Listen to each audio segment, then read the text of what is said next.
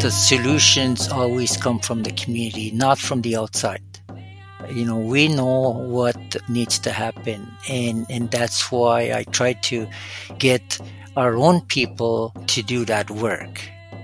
That's Daniel Manitowabi, a First Nations mental health services pioneer. He's our guest on this episode of Manitowabi, a podcast brought to you by the Thunderbird Partnership Foundation. Welcome. I'm your guest host, Dr. Brenda Restuel, filling in for Sherry Huff. I'm a psychologist and Chief Executive Officer of First Peoples Wellness Circle.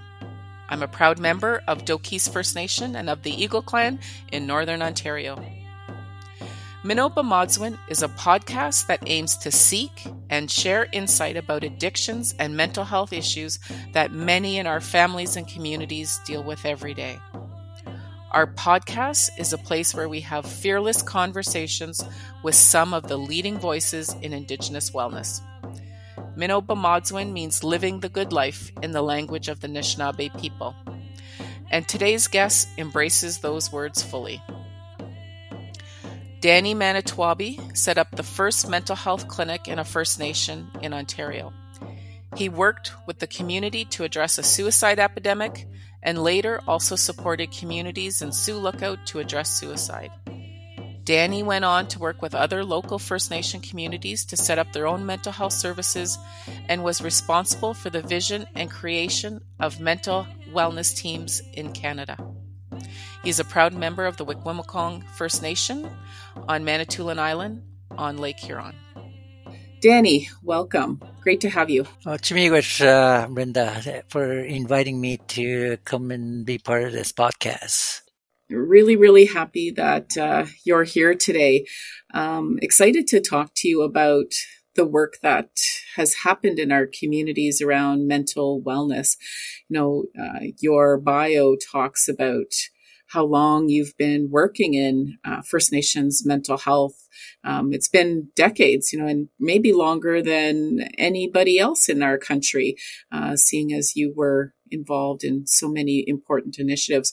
What do you see, Danny, as some of the major changes that have happened over the years in your career that has shifted us to culturally based services and supports? Well, when I started in mental health in Wikwemikong in 1976, Wikwemikong community was still very strong in the Christian religion, and there was really no access to the cultural supports that we see happening now. Most of our services were mainstream supports to help our community members in their mental health healing. So that's now I see the traditional supports are there now, like traditional healing and cultural language. All of that stuff is now there, which we didn't really have at the time when I started in the mental health field in the 70s. What do you think led to that shift? One of the things I think that when the suicides happened, I think what was happening is the young people were not connected to the spiritual world. And I know after the suicides, a lot of the young people were searching for some spiritual healing. Even some of the community members brought a different Christian Pentecostal to the young people, and they got really attached to that. The only problem was, since our community was so too Roman Catholic, they didn't, the leadership didn't allow the church to be built on our community. They had to build a church in outside the border of Wikwemikong. And I think that's kind of motivated the community because I think the young people were wanting some cultural healing. And I think that's how, the traditional aspect of mental health started in Wikwemikong. and it started flowing, and we started doing, a lot of cultural healing, cultural ceremonies, and all that to help our young people. And one of the things that I saw, at least, when we incorporated the cultural and traditional healing in providing services, the healing was a lot better than just using mainstream resources. That's really interesting. You know, we often hear how the youth have called upon us to bring culture back. Would you say that the young people, one of their biggest requests was around being more connected to culture, connected to language? Was that part of what they were asking for?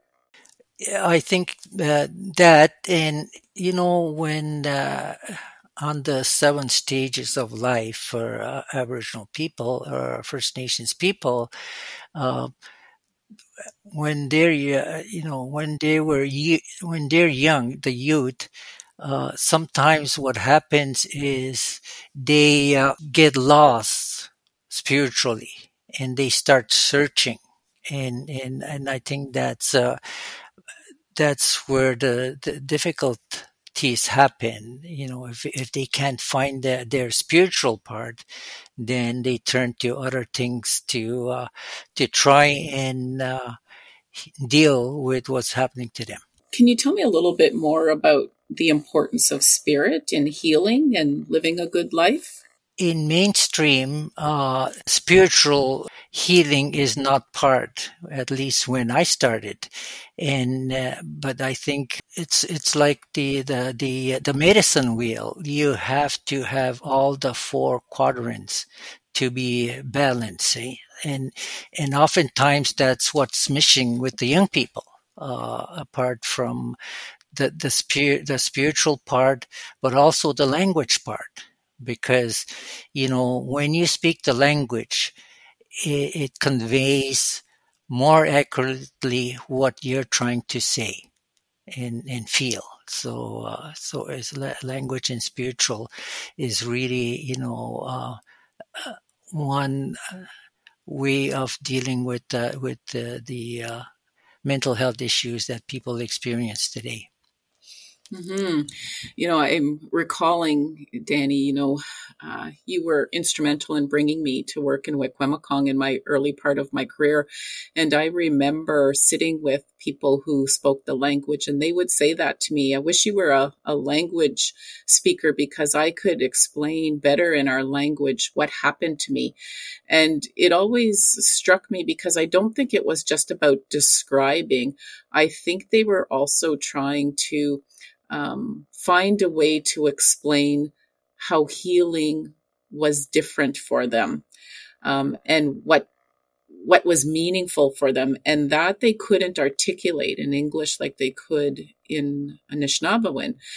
How do you think language plays a part in healing today? Because we hear so much in our communities about language revitalization and its importance to culture and to healing. So, how do you think language revitalization plays a part in healing in our communities?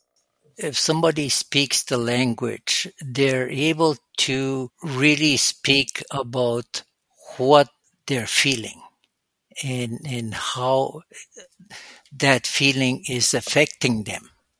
A lot of the First Nations people, they want to speak the language so they'll be able to explain what is happening to them. A lot of the people don't understand terminology, diagnostics, and all that. They don't know how to say those things. They don't understand what it is. But if you translate it into the language, you'll able to better understand what. As a worker, I'm better able to understand what is happening to them, or what they're trying to say. That's, I think a really interesting way of helping people to understand that within our language, there's better connection to our spiritual, our emotional, and our mental well-being. There's those, they're all very interconnected, and the language helps with those interconnections. Can you maybe talk a little bit about how with language and that connection to culture, what culture does to support us to deal with things like intergenerational trauma? Well, I think it all goes back to the cultural stuff, like being part of the culture helps us to deal with the trauma that people experience because you're trying to deal with the four quadrants of the medicine wheel, so it not only deals with the mental but the spiritual, the physical, and all that. And when you speak the language, you're able to incorporate those in the language, so you have a better understanding of what a person is going through, and when they talk about it in the language, in the English language, it's really hard to try and incorporate all that, what is happening to you as a person, when you're going through the trauma, Can we talk a little bit about trauma in our communities? I feel that you have worked in our communities for so long, and you've really seen trauma unfold, I guess I can say, right? Like you've seen people struggle. You've seen the Truth and Reconciliation Commission, where people have maybe for the first time disclosed abuse at residential schools, or more recently at day schools. Tell me a little bit about how you have witnessed intergenerational trauma and what we can do to heal from that. A lot of the trauma that being passed on is a result of not only Indian residential school, but colonialism. We've been bombarded by, colonialism and all that. So it just kept piling up. So people get traumatized by what's happening to them, like residential school, Indian day school.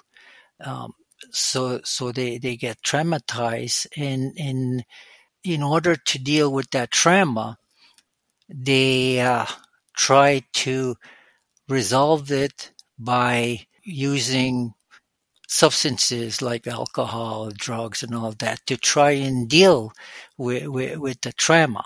And the other thing that's happening is when that person in trauma utilizes those negative techniques to deal with that trauma, they also pass that kind of trait to the younger family members. So it becomes an intergenerational trauma that needs to be addressed.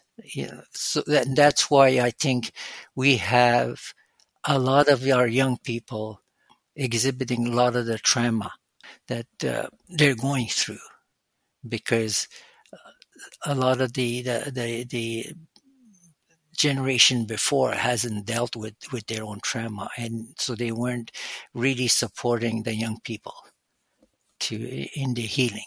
And and I think the only way to try and deal with it is to maybe try and the people that are in their healing journey that were traumatized, I think we need to look at how we can get the people that are in their healing journey to help the younger generation, by mentoring them or by just describing how they did their healing. So, and to really provide that kind of support for our young people. I think what you describe is what we've seen a little bit with the Indian residential school resolution health support workers. A lot of them themselves were survivors of residential schools, and they became, they went on their own healing journey. They took care of those unresolved issues and that trauma.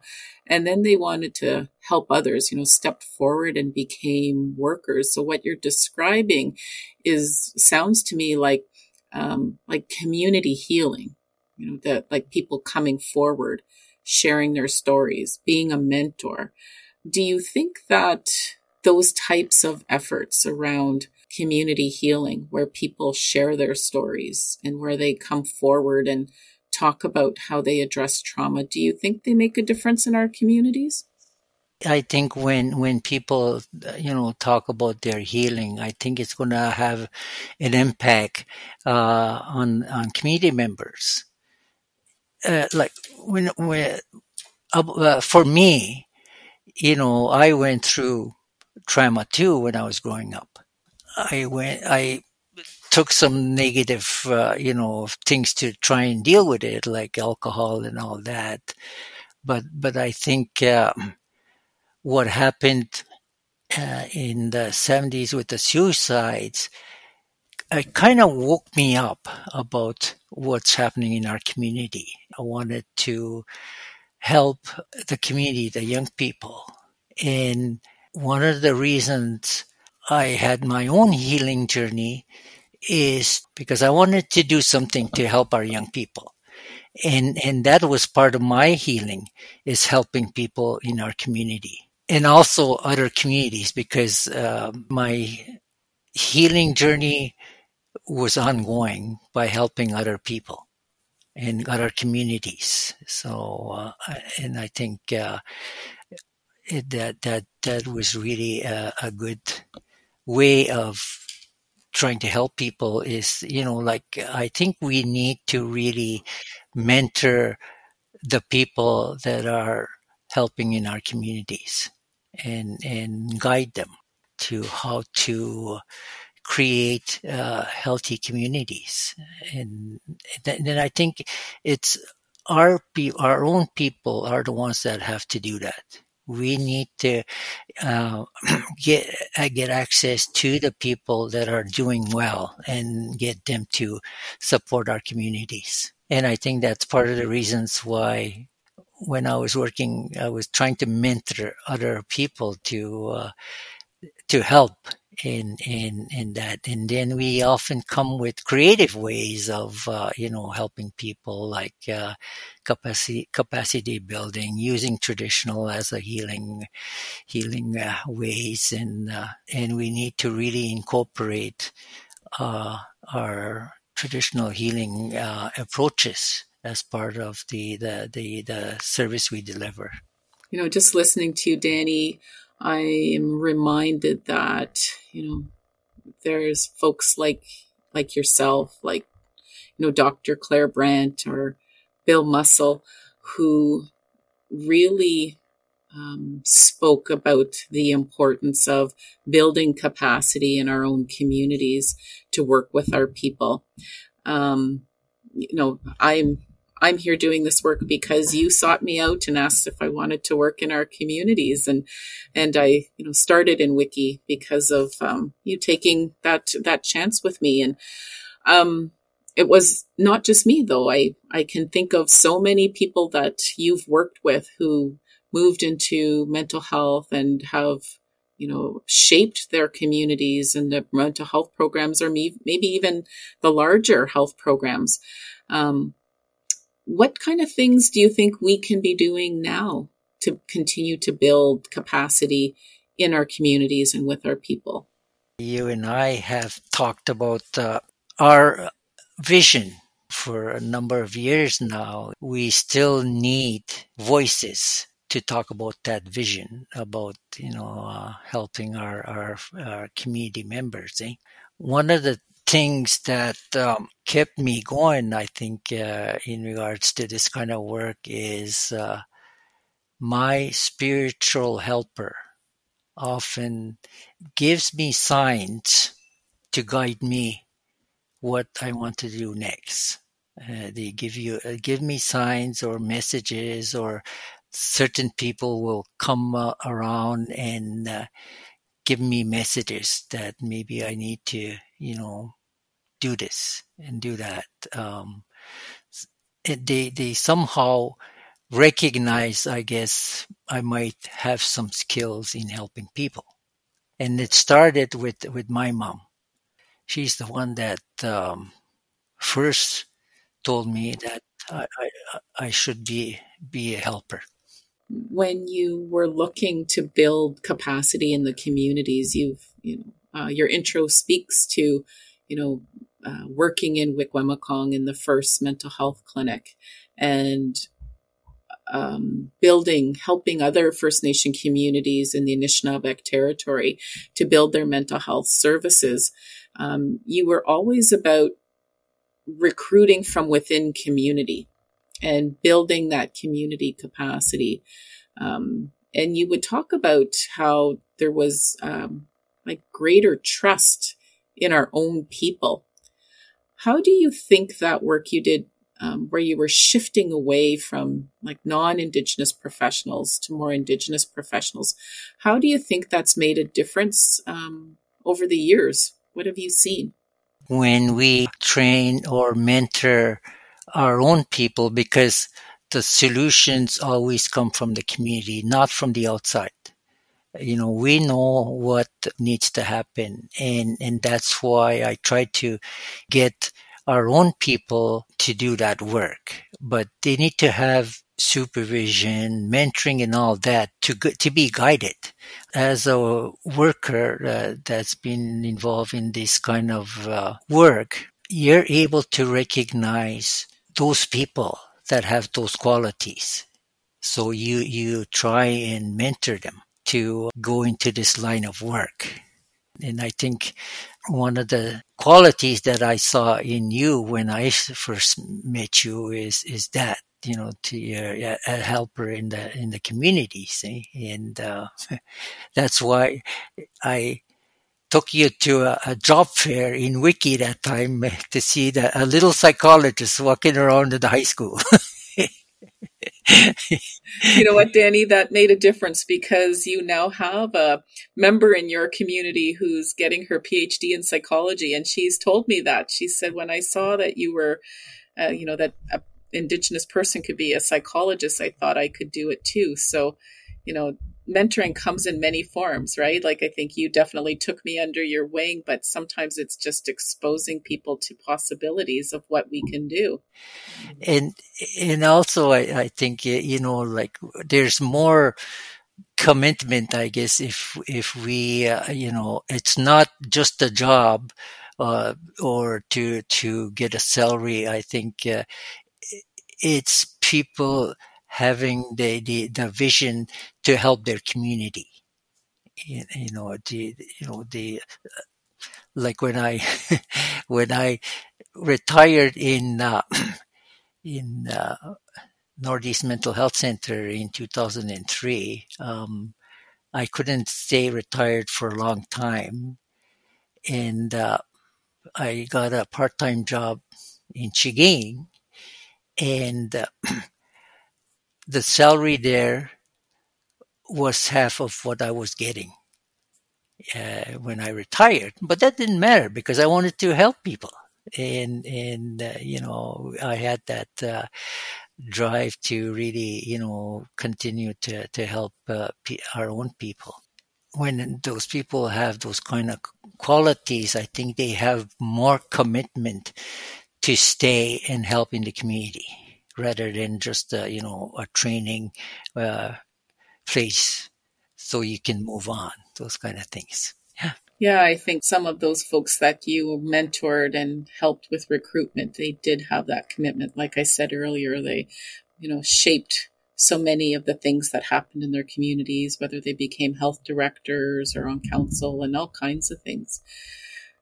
I just want to ask a question I've been thinking about while I've been listening to you, and that has to do with some of the experiences we've had as of late in our communities during the pandemic. I have actually two questions, but maybe I'll ask this one first. During the pandemic, our communities have really struggled with the impacts of the pandemic and maybe triggered some of our traumas. We've been talking offline about, the higher rates of substance misuse in our communities and overdoses and homelessness and all those kinds of things.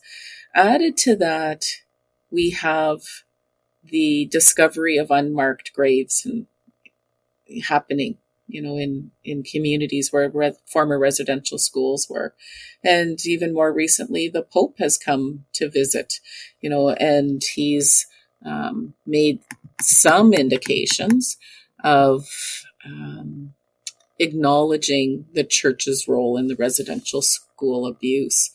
So I wonder,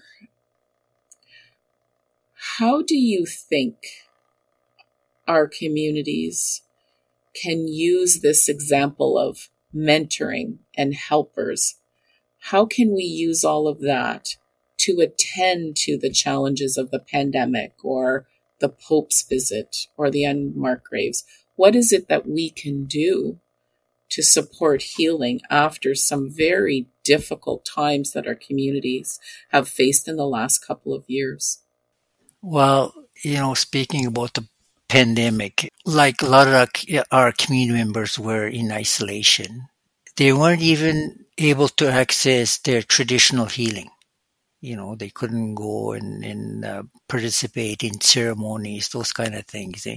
So that was really hard for our communities, and I think it kind of worsens, you know, what they were going through before, their trauma and all that. So um, I think we we need to really look at what else can we do because we've been getting these kind of like the residential school, then you get those unmarked graves, and then we need to have our people lead the way in addressing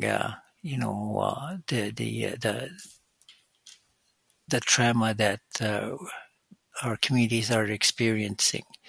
And part of that, I think, is to mentor and also, start using our elders more in regards to looking at the different healing ways, ceremonies, and all that to address a lot of that stuff, because it keeps compounding, what our communities are experiencing.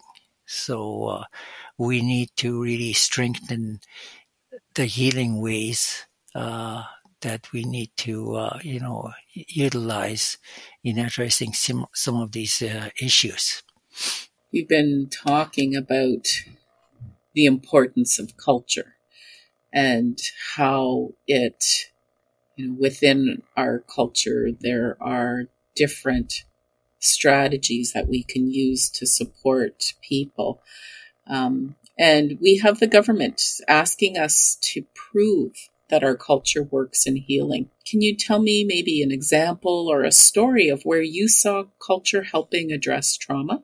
Well, in Wiki, they developed it through Laurentian University. It's a youth leadership journey where they take the young people, on a canoe trip.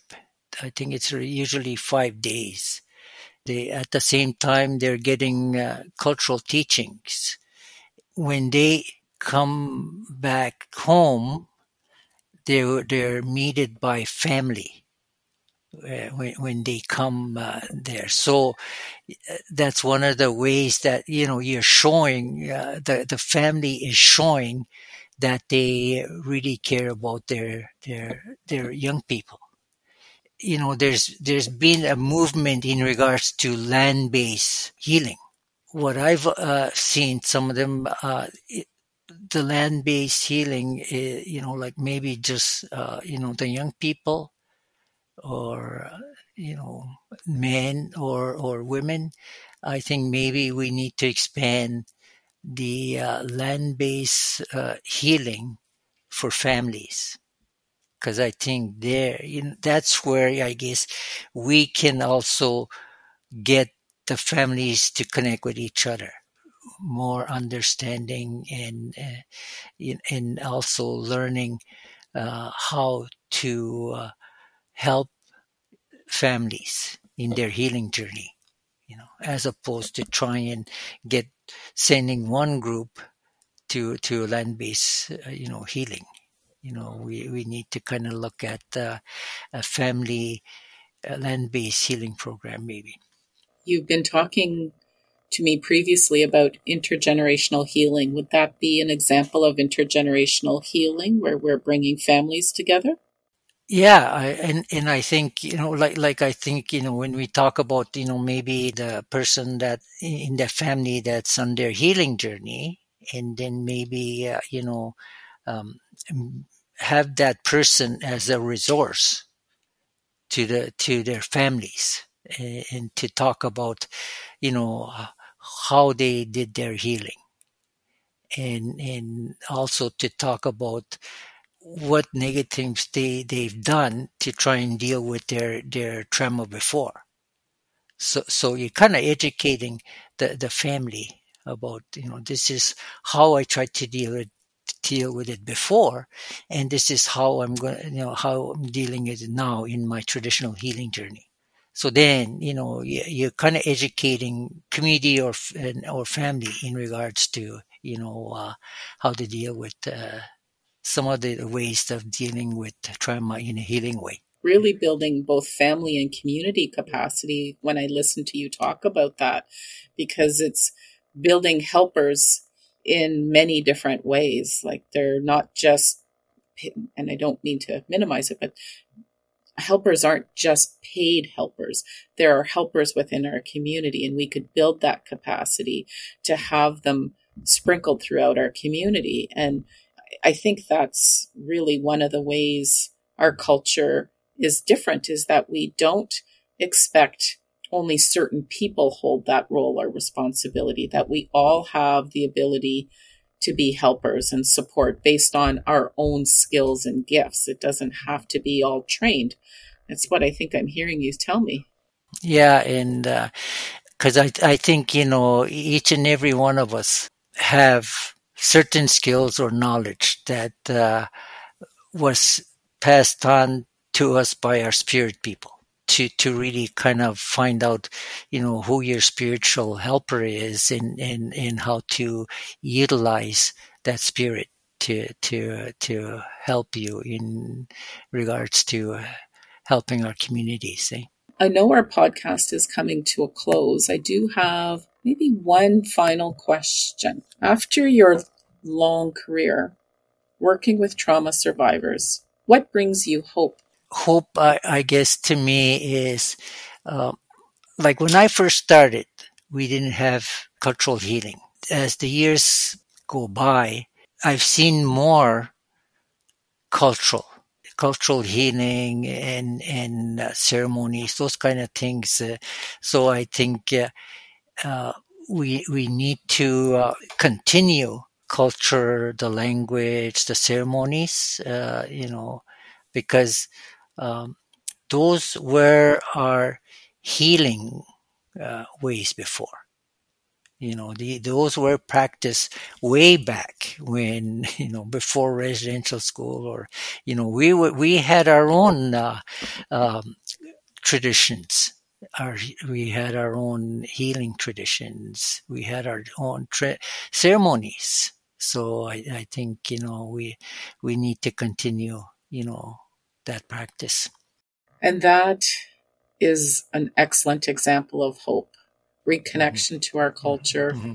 revitalization of our language, and helping young people to reconnect with their identity and their communities. So, Danny Manitowabi, Chimigwech, so very much for coming on to Minoba Modsman podcast and sharing your thoughts and experience on healing Miigwech. Chimiwich, Brenda, for inviting me to be part of this, and I'm glad that you were able to approach me because I don't do workshops. I don't write up things. I always said that if people wanted to access my knowledge, it'd be good for them to come and visit me so I can talk to them. Because that's our way before. We had an oral tradition before. So, I never refuse people that want to come and visit me. Well, miigwech for letting me visit you today. Yeah. Chimiwich. We hope you enjoyed today's episode of Manitoba with my good friend Danny Manitowabi. If you did, I invite you to rate and review us where you listen. It helps to spread the word. And if you haven't already, please subscribe so you don't miss future episodes. For more information on the work of Thunderbird Partnership Foundation, please visit our website at thunderbirdpf.org. And be sure to follow us on social media. You can search for us using @ThunderbirdPF on Twitter, Instagram, and Facebook. Thanks again for listening. Until next time, I'm Dr. Brenda Restool.